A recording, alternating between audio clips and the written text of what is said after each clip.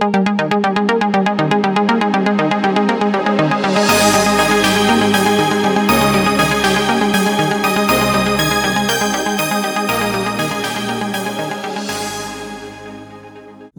everyone. This is All About Windows Phone Insight Podcast 184, recording this on Tuesday, the 28th of June, 2016. I'm Steve Litchfield. With me, I have Rafe Blanford. Hello, everybody. Yes, good to be back for another Insight podcast. Given that we've had a bit of a gap, 10 days, got quite a bit to get through. We've had some really great hardware content on the site. All credit to Steve for that. I'm sure we're going to be touching on that later in the podcast. Also, various software updates, some of which I think is particularly exciting. So great. Let's get going, Steve, because a lot to get through. Well, at the end of the last podcast, we did tease the fact that there might be an All About Windows Phone Universal Windows Platform application, a UWP, and this has now arrived. People go to the site. Yes. Joe Blumenau, who visited me here at my house, and we did a short introductory video just to introduce him and what he's been creating. And if you go and look at that story now, as we record this podcast, there's a link through to a hidden URL in the Windows Store, a private link, and you can then try it out in beta form. We're hoping that in the next day or two, once all the background feeds have been sorted out, we'll have a full formal announcement on the front page of the site, and hopefully people can then enjoy All About Windows Phone, Rafe, in a dark theme, and all those people with AMOLED screens will save milliamp hours of battery power. Yeah, that's absolutely right. I mean, it's great to see this. There are still a few technical issues, which are entirely down to me to fix out on just sorting out some of the feeds and how the content arrives in the app. So actually, apologies for me that I haven't quite sorted that out. Hopefully that will get sorted in the next day or so. But have a look at the story. If you're really keen to give it a download, there is actually, I believe, a download link hidden in the comments thread. And Joe's actually been answering a whole bunch of questions about how he's put the app together. Actually, it speaks to the flexibility of the UWP system, but also the ability to kind of ingest HTML content. Really quite impressive. We've had several people ask us for the UWP app, and to my shame, most of them said it's not a priority and put out a call for help. And Joe stepped forward. So just a enormous thank you to him. And I think it's a really great piece of work. It's also a great example of how kind of you can have a content-led UWP app that makes sense across phone, tablet, and desktop. So, it's interesting. We've obviously had a lot of positive comments in that thread as well. People are glad to see it. We'll always welcome more feedback on that. You can leave that in the comment threads or email us directly. But it's really exciting news, Steve? Yeah. We also trailed very briefly that there was a Facebook first-party UWP that had been launched. That's actually up now, and people can try that. It's in public beta, and you do have to kind of fiddle around with your region settings on the phone because they're obviously trying it out in some regions, not others. But I've found out, Rafe, it's surprisingly easy to hack the system just by setting your phone's region to, say, USA or France, downloading the application, and then changing your region back. You do have to restart the phone each time, but that's a fairly small inconvenience. And once you've installed this app that you're not supposed to get access to, all the updates just happen automatically, no matter what region you're in. So it's proving quite a flexible little hack, really. And I do urge people to go and have a look at the new Facebook app because it's rather good, really. I'm not a huge Facebook fan, but what they've done is quite slick, and it fits in very well with the Microsoft and the Windows UWP design language. So highly recommended. Yeah, I've not actually tried this one out myself, mainly because I couldn't go to the hassle of changing over the regional settings and everything like that. But as you say, it is very easy. Maybe not quite as easy as sideloading the APK files on Android, but certainly it's a bit easier than to get things off kind of the regional iOS app stores. I guess we shouldn't advocate doing that officially, but it's a pretty easy workaround that seems to work fairly seamlessly. And sort of regionally locking apps seems a slightly pointless endeavor to me. I assume in this case, it's about kind of getting feedback from a relatively select audience and, maybe they're, look to tune it before doing kind of a wider release. But obviously Facebook is always going to be one of those very popular applications. And, I think the current Facebook app that obviously put together by Microsoft, obviously with some help from Facebook, is pretty good as well. But something like that flagship app really should be taking advantage of what is the flagship way of doing apps on Windows, and that's all about UWP. We've talked lots and lots about the benefit of them, and obviously it's going to become a lot more evident to more people if they can try it with some of the really big name apps. And apart from obviously the stuff that's built in and things like Office, Facebook is really about as big as it gets. Yeah. Just looking down my store recent activity list, and this is just a plug really, that if you have been keeping up with the Insider Redstone builds, the fast string, the store client working with that build actually not only gives you, for example, what updates are available, it actually logs everything with version numbers and when it was updated. And you can look back at any point in your history, and it's really, really quite slick. There are a couple of niggles in the fact that you get the busy circling dots rather too much, but I'm sure Microsoft's on that. But just to emphasize really the amount of inertia and a number of UWPs that are being created and updated. Just running down my list here. This is just the last 48 hours on my Lumia 950 XL. OneDrive, Twitter, Tweetium, Aries, Newsflow, Popcorn Flicks, which was again another region hacked one. The AAWP, of course, Universal, we've just mentioned that. Deezer Music, QR Scanner Plus, that's an excellent Facebook Messenger beta, which is a slightly different application. All of those updated in the last couple of days, really. So if you've got a fair amount loaded, there's quite a lot going on, and especially as we approach this anniversary update official release, which is now slated for August the 2nd, I understand, which is about 5 to 6 weeks away. I suspect Microsoft will only accelerate the number of, certainly the first-party built-in applications that get updated, tweaked, bugged, fixed, and whatever. And, of course, the third parties are all coming on board as well. They want to be part of this big new push. And, yes, we've been saying that Redstone's now taken Windows 10 Mobile back to maybe only 97% complete, but it's exciting. It's an incomplete and an exciting way, Rafe, I put it to you. Yeah, I mean, I'd agree with all of that. The list of UWP apps is definitely getting longer, and it's nice to see some big names on here. I think we still have to be somewhat realistic and say it's relative to everything else that's out there in terms of other platforms and number of apps available there. But in the sense of, if you compare it to when Windows 10 launched, clearly there's a lot more available.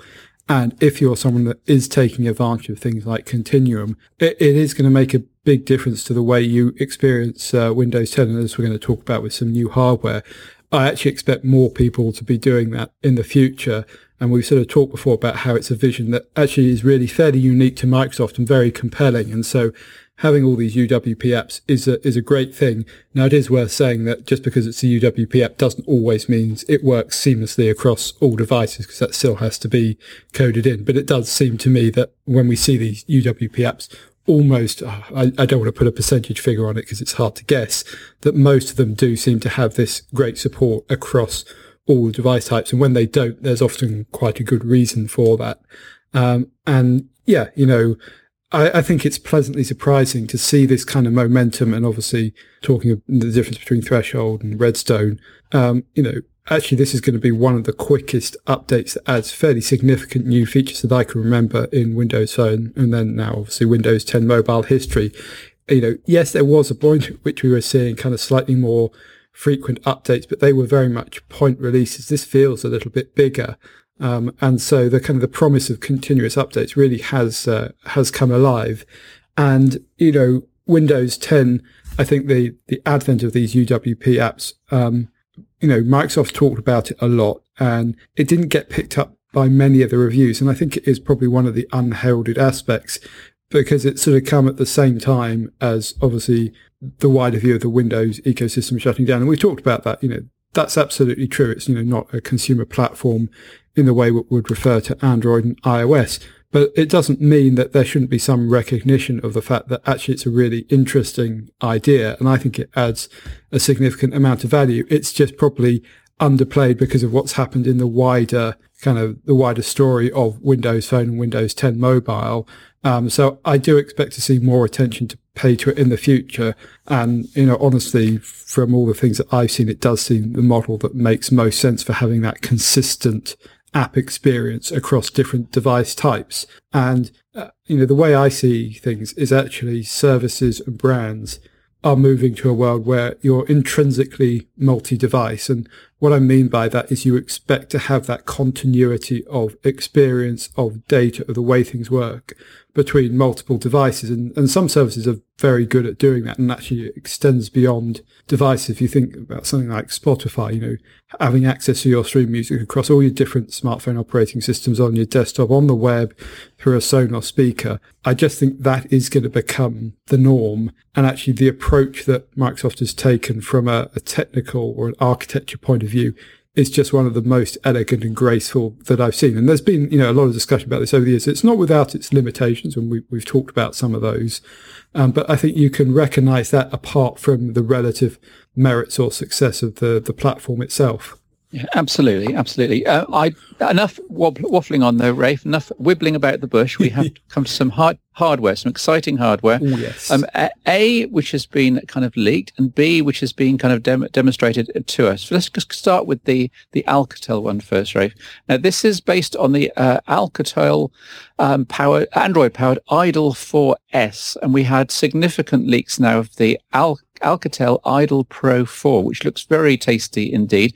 The specs aren't that different actually to the Lumia 950 and 950 XL. The screen isn't quite as high resolution. Do go and have a look at the story on the site if you're wondering what we're talking about. The Alcatel Ido Pro 4, it's in the flow column. Snapdragon 820, 4GB of RAM, 5.5-inch 1080p AMOLED display, 64 gig internal storage, twin front-facing 3.6 watt JBL branded speakers. I'm really looking forward to that. We saw that. We'll come to the HP Elite X3 in a minute, which are a similar spec. I think these are front-facing stereo speakers make all the difference when you're trying to watch media on these devices. 22 megapixel f/2.0 camera. The specs go on. You can read them on the story. A sealed battery though, aluminium build. They've already seen the Fierce XL, which I haven't had hands on, but I'm assuming you have, Rafe. So how is Alcatel's build? How is their design? Do they make solid phones, or is this a plastic monstrosity? I think it depends on the Alcatel phone you talk about. I mean, I think they've found their feet in going after the mid-tier of the market and that kind of explosion of budget phones that we've seen in the last few years, particularly in the Android world. Yes, this is kind of a brand that is representing a Chinese company, and it doesn't quite reflect the history of the Alcatel name. But leaving that aside, some of the earlier ones I saw, the build quality wasn't great, but actually I've seen a couple of higher-end Alcatel phones recently from the Android world, and actually they've been pretty good. I would say they feel quite samey with all those other Android phones. It's the slab of glass and plastic or metal, depending on what you're talking about. So they don't quite seem to have that design language or consistency that you tend to recognize. It's something I thought Nokia and the Lumia line were always excellent at. You could kind of pick up a device and know who had made it. You're starting to see the same, from almost the more established, the more mature manufacturers, that they kind of seem to establish their design language. So, you tend to recognize Samsung devices or HTC devices, and even to an extent LG. But then there is this massive second tier manufacturers, which less easy to pick out. But I mean, the Alcatel Ido Pro 4 looks very interesting. It's almost like someone was listening to the podcast when we were talking about the Jade Primo last, when we said, it's feeling a bit out of date now. They kind of need to update it, and lo and behold, we get this device. A couple of things I would pick out on the specs and on the picture, which again, it's not confirmed, is the stereo speakers appear to be at opposite ends of the phone, judging by the speaker grills. Don't actually know that for a fact, but that's a good thing, having a bit of separation there. And, it's got all the right ingredients in terms of the main chipset and RAM. As you said, some stuff on the screen. I actually think it's good enough. Lots of nice internal storage. And yes, it'd be interesting to see what those JBL brand speakers actually mean. But obviously it's good to see things like a fingerprint reader on there, the continuum support, and a pretty decent sized battery, all of which, I think, you said the specs were similar to the 950 XL. I'd actually, both this and the HP Elite X3 are higher spec than the Lumia 950. Now, whether they're quite as well tuned, that remains to be seen. To be honest, because obviously that's something that Microsoft and engineers were particularly good at, and where we have seen third-party manufacturers fall down in the future. But yes, I look forward to seeing this one emerge sort of a little bit more officially. Yeah, yes. Let's just say we don't normally comment on things which are out and out rumours, but this was not only leaked by multiple sources, many of which are reliable, it was also approved by the Wi-Fi Alliance, and there's a link in the story which you can follow through. That was actually for T-Mobile in the USA, but I'm sure, like all the other Alcatel Ido devices, they will make their way across the world. So I think this one's more or less a shoe, and I suspect they're holding it to push it out around the timescale of, for example, the big Windows 10 anniversary update. That would kind of make sense. Yeah, I mean, that seems right to me. And we've also seen the Idol 4S out in the market for a while. So in one sense, this is Alcatel kind of taking advantage of the fact there is that mirroring now between the support for Android and Windows in kind of hardware terms and the device families. And so it's kind of quite a known quantity in one sense. It'll be interesting to see what tweaks there are, in terms of hardware. It may be, and certainly some of the photos suggest very little indeed. I did get my hands on the Idol 4S a while back. I can't remember very much about it because at the time it was just kind of another Android phone, and I didn't really think about it as, this will be a Windows phone in due course.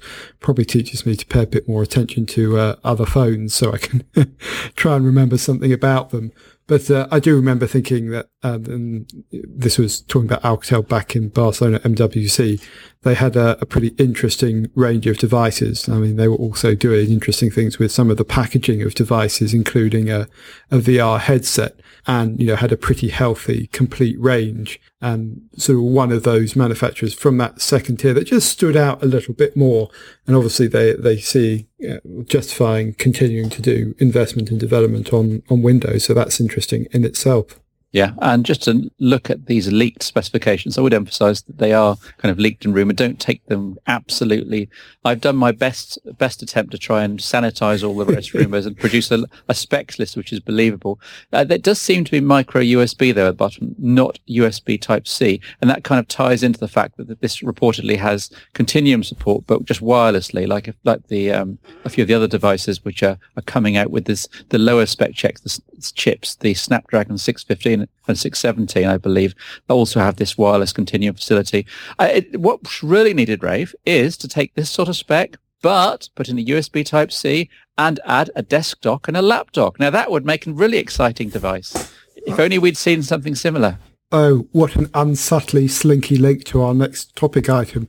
Are you going to talk about the HP Elite X3 now, Steve, by any chance? I might indeed. Rafe and I were lucky enough to have hands-on with not only the Elite X3, but also the HP desktop, kind of their version of Microsoft's Continuum dock, and also the rather unique, currently, the HP laptop, the new name for the old HP mobile extender as it was when it was first launched. I was quite impressed, really, by the whole afternoon. I was impressed by the hardware, despite the fact that some of it was demonstrably pre-production. Others was, I think the phone itself was pretty close to retail, I would say, and some it felt very solid indeed.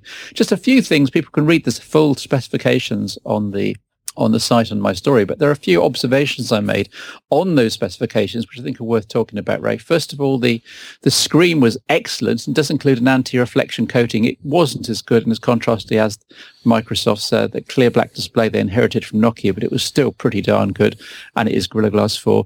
The Snapdragon 820, people have said, how was it faster than the Lumia 950 XL with the Snapdragon 810? You really couldn't tell, given that this was running pre-release software effectively, and it was also running Threshold, and my 950 XL was running Redstone. I really couldn't do an accurate comparison, but it certainly seemed pretty darn speedy to me, and I can't imagine a Snapdragon 820 would have any kind of lag, really, even running Windows 10 Mobile.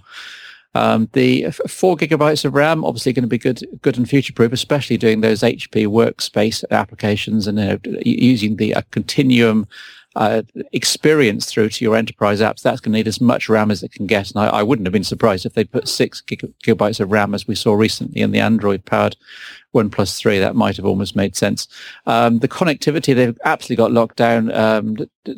You probably know this more than me, but 2 by 20 megahertz carrier aggregation category 6 and dual band Wi-Fi 2 by 2 MIMO. What the heck does that mean, Rafe? Well, that basically means they've got the more recent versions of LTE in there, so you can actually combine two separate it's not two bands, but you're combining two bits of spectrum together.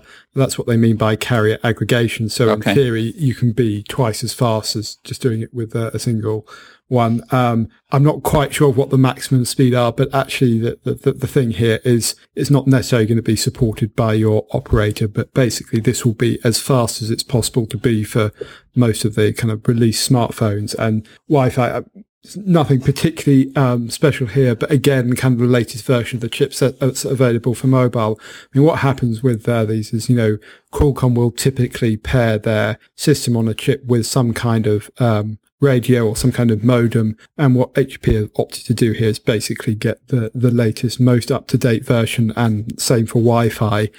So you're getting really bang up-to-date specs. In contrast, in the past, Nokia in particular, but also Microsoft, sometimes just lagged a little bit behind. It wasn't the flagship Qualcomm Snapdragon processor. Yeah.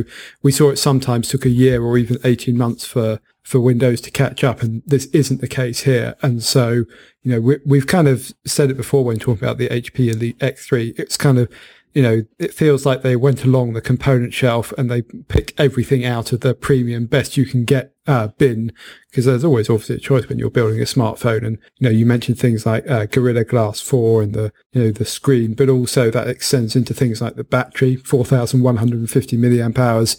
That's going to give you a pretty good go on Continuum or just ordinary battery life. I mean, no information on that yet, but clearly that's going to do a day without too much trouble.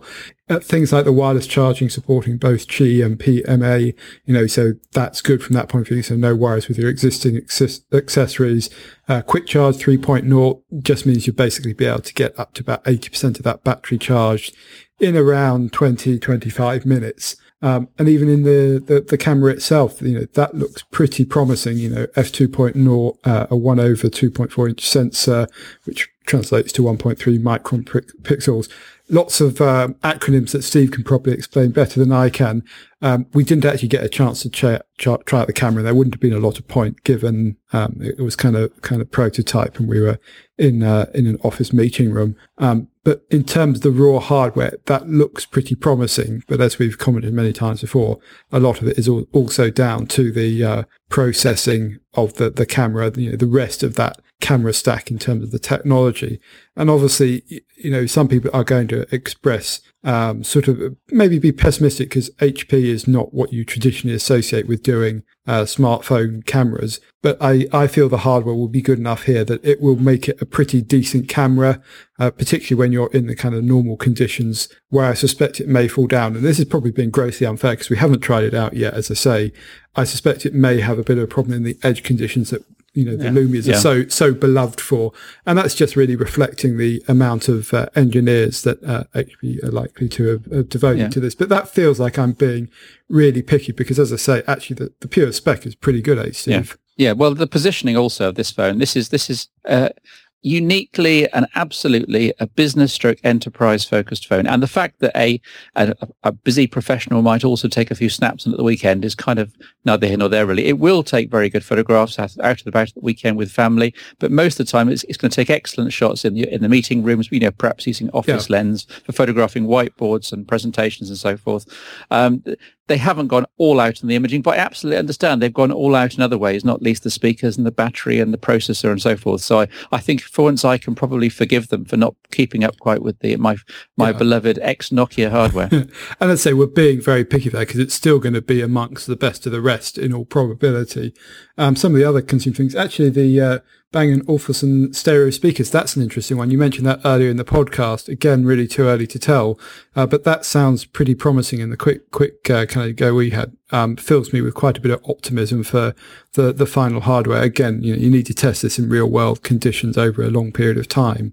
But, from a consumer point of view, but I guess from an enterprise point of view, there is sometimes when you want that speakers if you're, playing back video or something in a presentation. But, despite what you say that, actually, I feel this is a pretty consumer friendly device as well, just because the specs are stonking.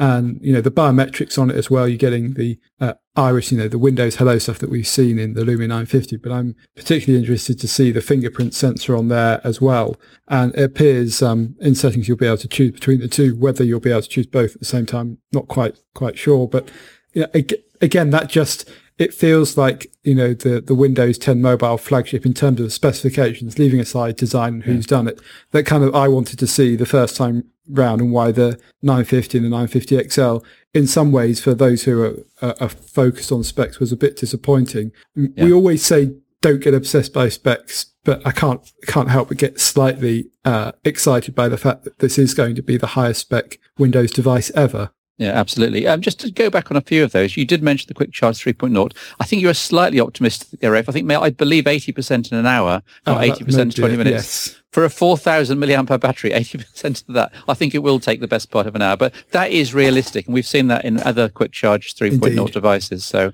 and that's a good benchmark, really. An hour on charge, and you basically get most of your charge back, assuming you're down to about 10% or 20%. So, yeah, looking forward to trying that out. Also, they mentioned the build and the materials. It is a plastic back, but it's very solid plastic. It reminded me certainly of some of the Nokia plastics, and I think it was also kind of a soft touch finish. So it appeared quite grippy. It certainly wasn't shiny plastic, but of course having a plastic build means you do get much better radio reception, all those antennas, all that connectivity, and of course it does enable, as you said, that Qi and the Power Mat Alliance wireless charging. So in this case there is a very definite reason for having plastics, and I don't think anyone's really going to complain. Yeah, I think critically here it feels like a premium device. And yes, there are going to be those who prefer the metallic materials and the design, but just picking it up and feeling it in the hand, there's just that sense that you have bought something that feels a bit more expensive. Will the design be to everyone's taste? No, of course not. Just as the kind of the bright colours that the Lumias became famous for weren't to everyone's taste. It's going to be available in black, and you can have any other colour you like as long as it's black. But actually, it's just that immediate impact when you pick it up and go, yeah, this feels like a really, really solid device. But the thing that really kind of interested me was there was a lot of other things that appealed about this device. Because in one sense, I think talking about the specs, you kind of go, yeah, great, loads of people do that. We'll talk about some of the accessories in a minute, but there is something I want to mention, which on the back of the device, you get pogo pins. These are kind of, I think, 4 or 5 contact points on the back of the device where you can attach sleeves or accessories, and this would allow this device to become and these are going to be coming from third parties. There's kind of no news on this at the moment. I think it's kind of actually quite forward looking at HP, and they clearly see life beyond just a simple kind of enterprise smartphone for this. You'll be able to attach maybe a jacket that has a scanner on it, or some kind of receiver, or it could be extra battery. It allows it to then be used for point of sale, for example. So you could be able to swipe a credit card, or for scanning inventory, or a whole bunch of other retail, hospitality, travel verticals, or in maintenance. And I think if you've had a package delivered, you'll see a lot of kind of Windows devices have been used in the past as these kind of industrial kind of mobility devices. And I say that because it's not really about them being smartphones. It's about them being portable devices that you can take out in the field with you, or around the factory floor, or around the shop, or whatever. And there's a lot of potential for this because of these pogo pins on the back for this device to be something of a chameleon and change into something else. And given Microsoft's track record in this area, I actually think that's very smart and very interesting.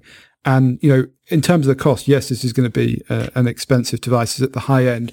For industrial applications, that becomes much less of a factor. So it'll be really interesting to see whether that is exploited. We have seen kind of industrial Windows devices in the past, and I've seen a few of them out in the field. Always sort of slightly surprised when I see them. But kind of a really smart decision by HP, and they deserve a great deal of credit for being a bit forward thinking about that. And it'll be really interesting to see how that develops. Yeah, absolutely. And going along with that, if you're going to start throwing this thing around delivery vans and factory floors, you're going to need something that's fairly robust. And I was really impressed by the fact they haven't just produced a smartphone that feels solid. They've done all the appropriate testing and precautions. So it's IP67 certified, so for water and dust, which you don't always get these days.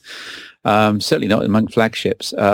and certainly not in Windows phones in particular. It's also mil-spec 810G shock resistant, which means you can repeatedly drop it, from 4 feet onto a hard floor with no damage, and that's going to be pretty important. If you've got you've seen how roughly some of the enterprise users for these vertical mobile computers and mobile computer hybrids are treated. I mean, I've seen some which the delivery drivers turn up and there are cracks and there's dust and there's corrosion, and they've been absolutely through the mill day in, day out, week after week after year, and you'd have to hope that, in this case, they've pulled out all the stops. They've gone the extra mile to make this Elite X3 pretty darn durable. And yes, it should be able to stand up to a good working life for 2, 3, 4 years going forward. Yeah, and this actually does tell one of the interesting stories behind this HP Elite X3. Now, Elite is kind of a series of computing products that HP does, and they actually all go through that kind of testing. And one of the things you get with that Elite brand is that kind of extra stand up to, bad treatment. And I'm not recommending you go out and throw your phone about or do whatever, but it's a conscious decision on the part of HP to kind of meet those standards within this lineup. And actually, when you think about this from the smartphone world, HP, you get a slight raised eyebrow maybe. I mean, those who've been around a bit longer will remember HP's got a lot of history in this area. Yeah. But most people will associate them with desktop computers and traditional computing. But I don't think it's a mistake to think about that like this. And even with this device, and that's a lot about the kind of the one device that's everything and all the continuum pieces, but also just HP approaching this as a computing manufacturer in the traditional sense. And so they will be thinking about the sales channel and distribution, the way they position this product slightly differently to a pure computing manufacturer. And given their audience is clearly focused on the enterprise, I actually think that's pretty smart because they will be able to take advantage of that. And, just as, some consumers will trust certain brands, enterprise have a trust for HP because, it's one of those reliable things. The old joke in the enterprise, you don't get fired for buying IBM or for buying Microsoft. From a hardware point of view, HP is in much that same position. And so that kind of computing background, I think, is actually something that is a great benefit to this device, but is going to be difficult for most consumers to appreciate. And certainly the majority of people listening to this podcast aren't going to see that as a good thing. But actually, I think it will be critical to the success and the way this device is positioned. Yeah, absolutely. And you must move on, but we'll link it slinkily in the fact that you said this device would be relatively expensive. I mean, they gave us an off-the-cuff ballpark price, which I won't quote, but it was in roughly the same line as the initial RRP for the Lumia 950 XL. So make of that what you will. But given that the 950 XL had I would say, quite an inferior hardware bill of materials in terms of the tolerances, and remember the infamous squeaks, for example, and the fact that this is IP67 and mil-spec shock resistant, and there's got metal parts and dual front-facing speakers, and the big battery and the faster processor. To be in that same ballpark, I think, is actually quite impressive. And even more impressive is the fact that we were told, and this we can quote, is that they're going to bundle it in many markets with the desk dock for £20 extra. So if you think let's pick a ballpark price of, I don't know, 550. That's just, don't quote me on that. But if you then to get for 570, you get the Elite X3 and the desk dock. Whereas Microsoft were selling their desktop Continuum dock for something like £80, I think, initially. So, and it's quite a sophisticated little gadget. You can plug an Ethernet cable into the back of it, for goodness sake, and give your Elite X3 and the full Continuum experience your full Ethernet fast network speed. Do have a look at the photos in the article, but it's very analogous to the Microsoft dock, except for the fact that you actually stand the Elite X3 up, so rather than have it attached by a wire, which has its own pros and cons. And I think maybe I'll come back to that in a future article. Yeah, but I was impressed by the desktop, Rafe, and for £20 more, that's a bit of a no-brainer. Yeah, absolutely. And like we say, these prices are all indicative. And so, read that into what you will. But, from the specs, you could probably make a pretty good guess at what's going to be a pricing that's going to be competitive, and you'll pretty much be there. The desktop in particular, I think, is aimed at people who have got it kind of permanently connected to a keyboard, mouse, and computer, probably on a hot desk somewhere in a business environment, or potentially, I guess, in the home as well. And in that sense, I think the form factor makes a lot of sense. I mean, clearly there is going to be a direct comparison with the Microsoft Continuum. And like you said, that was, I think, about £100 at launch. And just to be slightly defensive of the 950, which obviously, you're casting aside by the moment, Steve, most people got the Continuum dock for free when they were doing a pre-order and or via a special offer. But yes, notable is the Ethernet port in the back. It only has 2 USB ports rather than 3, and it's actually powered by its kind of own power rather than USB 3, which is slightly irritating. And probably the big one as far as consumers are concerned is that it's got a display port but doesn't have an HDMI port, which just makes it slightly trickier to connect to something like a TV. But actually, display port in the office environment makes sense because that's what most monitors will now connect to. And it's worth saying with that, of course, you can get adapter cables relatively easily. So, all in all, actually, pretty impressive. And this is, I mean, I think if you're buying something like the Tech 3, it's going to be the must-have accessory. But the one I really want to touch on, Steve, is the lap dock, because it's kind of the first time we've seen it, and we have talked about the concept. You've seen it in person now. I'll talk about my judgment in a minute, but what did you think? I was very impressed by the concept. I was very impressed by how it had been implemented. I was slightly apprehensive about how early that this was in terms of hardware. The trackpad was distinctly not final, and it was very evident. They admitted this is very early pre-production. They probably only made a few dozen, if not a few hundred, of these worldwide to be tried out in the various sales channels and shown off to prospective customers. But the overall solidity in the hand was very impressive. When it was closed up in particular, you'd think, yes, I could carry this around every day.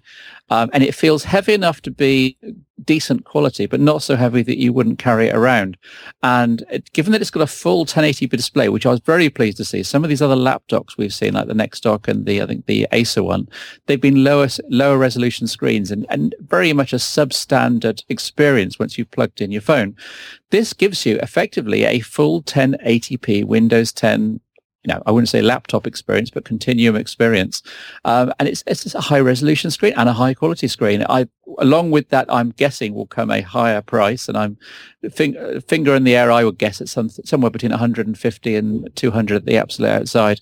But that the quality and the feel in the hand and the use of metals in particular, they impressed me. And if it was my own money, I think I might go out and get this, because it absolutely transforms what you can do with your smartphone, and not with a janky plastic accessory that's going to unsatisfy and that's going to fall apart next week. This looks like something that could actually last and will last years rather than weeks, Rafe. Yeah, and I really like the flexibility of this. You could connect to it either wirelessly or via a USB-C connection. In the latter case, you can actually recharge the phone off the, I think it's 48 watt-hour battery. We don't know exactly what that translates to because of we don't know the internal voltage, but it's likely that it'll be able to power this laptop and then recharge the phone for a very significant amount of time. I'm imagining this could be anything up to 12 hours. Without too much difficulty, which means, actually even for a couple of days use, you could take it on the road without having to take the recharging stuff with you. And then actually it recharges via a USB-C cable. So, in theory, actually, you can just take a single charge and it covers everything. I mean, there is going to be a continuing debate over this before people start using them in the world. If you're carrying something like the laptop, why not carry a separate laptop? But that then comes back to having all your data, all your applications unified on this single instance. And, that's something that's pretty attractive. And, it's been done before and it's what Continuum offers, but putting it in the laptop form factor certainly gives a boost to productivity, because it's the way people are used to working, and particularly when you think about, entering in lots of data or using line of business applications. As you say, the hardware seemed pretty impressive. We really need to reserve final judgment because this is going to come out presumably a little after the phone itself. And we've seen several of these laptop concepts, but this HP one was certainly the best I've seen. And the keyboard was pretty good. The actual size of the trackpad, it kind of ticked all the right boxes for me. And there were actually, plenty of ports down the side. So if you need to plug in other things, I think the kind of missing ingredient for HP that they have managed to include that makes this stand out from the others is the inclusion of a piece of software called HP Workspaces. And this is really significant because it allows you to run x86 applications. So stuff that would typically run on Windows can be run in a virtualized environment that's then accessible from this continuum mode. And that can be, via the desktop dock, or it can be via this lap dock. So previously the problem has always been for these kind of all-in-one devices, that, it all works great, but you're just missing a few applications. Now, what this virtualization means is those last few applications, the ones that aren't available for the phone or aren't available for Android or iOS, can be included and can be accessed. Now, clearly that does require a data connection. The fact it's sitting in the cloud has some implications for performance and things like that. But actually, I think it's a pretty interesting approach. And, obviously it's a not uncommon thing to do in the enterprise environment to kind of have this virtual desktop or virtualization. But it's just packaged together very nicely, and it kind of answers, at least partly, one of the problems people typically have with these all-in-one solutions. And so to me, it feels like a really, really neat package.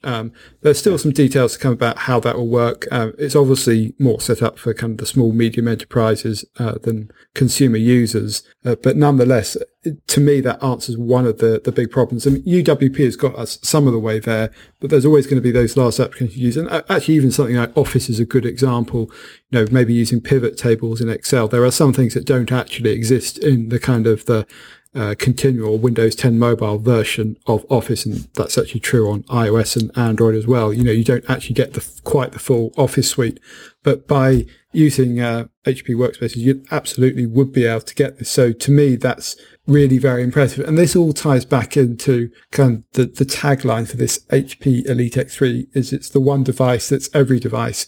And certainly they've got the furthest along that road that, was started with Microsoft in Continuum and was hinted at and has been kind of a bit of a dream for a lot of, I think, mobile geeks for a long time who wanted to use their device to do everything on the road. And if you marry that together with the price that we're talking about here, it starts to become really very interesting. A lot of that is enabled by the fact that Moore's Law means that all the processors and the internals have got to the point where the performance is good enough to realistically pull this off. But also the fact that Windows is built the way it is actually means the experience from the software and from the consumer point of view is pretty attractive. Until, we get out there and use it in practice, it's going to be hard to say. And I would add, it's not for everybody. This is going to be a solution that makes sense for a certain set of users, but you can see that would expand in the future. And HP has done everything it can to add on to Continuum with things like HP Workspaces with the right set of accessories to make it more attractive. And so that vision of kind of seamlessness between the experience across, phone, kind of laptop, and, to a certain extent, desktop as well, and TV and all those other remote screens really feels like it came to life. And that's the thing I took out of this more than anything else. Yes, I'm looking forward to trying out the hardware because it's high end, but that vision of the future of computing that Microsoft has espoused, and, we've talked about being very enthusiastic about it on the podcast, and it's not for everybody, and I appreciate that. But I think there is a necessity to recognize that it is at least a bold, very bold experiment. And for some people, it's going to be a really attractive and compelling solution. Yeah. Well, your comments welcome, gentle listeners, as to whether you go down the laptop route plus smartphone or a Continuum-enabled smartphone and something like this laptop. For me, I'm very tempted by this laptop solution. The very concept of not having to mess around, worrying about Wi-Fi tethering and or Bluetooth tethering and the password not working and having to reboot the laptop to get the tethering to work or reboot the smartphone to get the tethering. I've been through that a number of times recently and had all sorts of problems. It's certainly not foolproof. So to have one device providing your logged in, biometrically authenticated sessions and to all these services, all these applications, providing all the connectivity for whether it's the phone screen, the laptop screen, your monitor, desktop Continuum monitor, whatever it is, the one device doing everything is just very attractive. And I can absolutely see the use case. Whether I'm perhaps not quite the right person because I'm based at home all the time and I have all my gadgets around me all the time. But if I was a road warrior, a genuine road warrior, this would be enormously attractive to me. Yeah, and I think you have to come back to the cost thing. If you bought all the devices separately, it would be much more expensive. And people listening to this are typically going to be pretty heavy computer users, and we've all got a laptop in most cases, and if not, probably you have a ready access to a desktop, and plus you have your phone, and so you're sort of going, yes, but it doesn't apply to me. And I think that's fair enough. But you kind of look at it through an enterprise mindset, or someone who's kind of looking to update their solution. It's a really interesting idea, this. I mean, I think there's a lot of education of the market required, and I think HP recognise that. And I think consumers will probably not really be able to fully appreciate the benefits, especially if you've already made existing investments in kit. But if you're a business maybe looking at giving out a phone, but then wanting to make it possible for a field workforce to sort of update reports and do a little bit more, it's a really interesting idea, and I think HP have done a very good job implementing that vision. I think the debate about is it the right vision and is it going to be a thing will continue, but actually I'm pretty impressed how out of the gate HP seem to produce something that I think will be one of the best implementations of this vision that I've seen, and not just in talking about Continuum, but in general this idea of using the smartphone as the brain that of a much wider computing experience. And it does feel quite timely because of this, all the cloud stuff coming in. The performance is there thanks to the upgraded hardware, or just Moore's law. There's always going to be a debate. Is it quite ready? There's always room for improvement. But to me, this feels the first one that really feels like it has a shot. Yeah, and the next couple of days on All About Windows Phone, I'm going to be reviewing a deluxe Bluetooth keyboard with built-in kickstand, and that's nothing new. We've seen those for the last decade or so, but this is very nicely done. It is £60, and you think, well, however nice it is, I'm going to have to prop up my Lumia 950 XL in landscape mode. The start screen will only work in portrait, so I'll be viewing the thing sideways. I'll be reaching up to tap the screen, and the phone will be wobbling, and it's going to be very unsatisfactory, very hard to use on a lap. If I could just think, okay, double the price. I don't care. Triple the price. I don't care. Just give me a lap dock like this, and I can connect wirelessly or via a cable. My phone gets recharged. It's beautifully stable, full high-res screen, quality keyboard, proper trackpad, and it's a completely mobile office away from home. I'm just going to keep on ranting until the next couple of hours, Rafe, so we better call the podcast to a halt. I appreciate we're still in the initial enthusiasm stage, having just seen all this kit, but I was genuinely impressed, and you probably tell that in the style of the article, and I'm sure we'll come back to this in future podcasts. But I shall say goodbye for now and let Rafe sign off. Yeah, this is a good point to sign off. We didn't get through all the stories, so that's good because it means we've got plenty to talk about in the next podcast, which we'll be looking to do in a week or so. But hopefully we've given you a taste of some of the new hardware, and as Steve says, our enthusiasm for that. We'll obviously be covering it much more in the future, and we can expect to see that in due course. So thanks for listening, and tune in next time.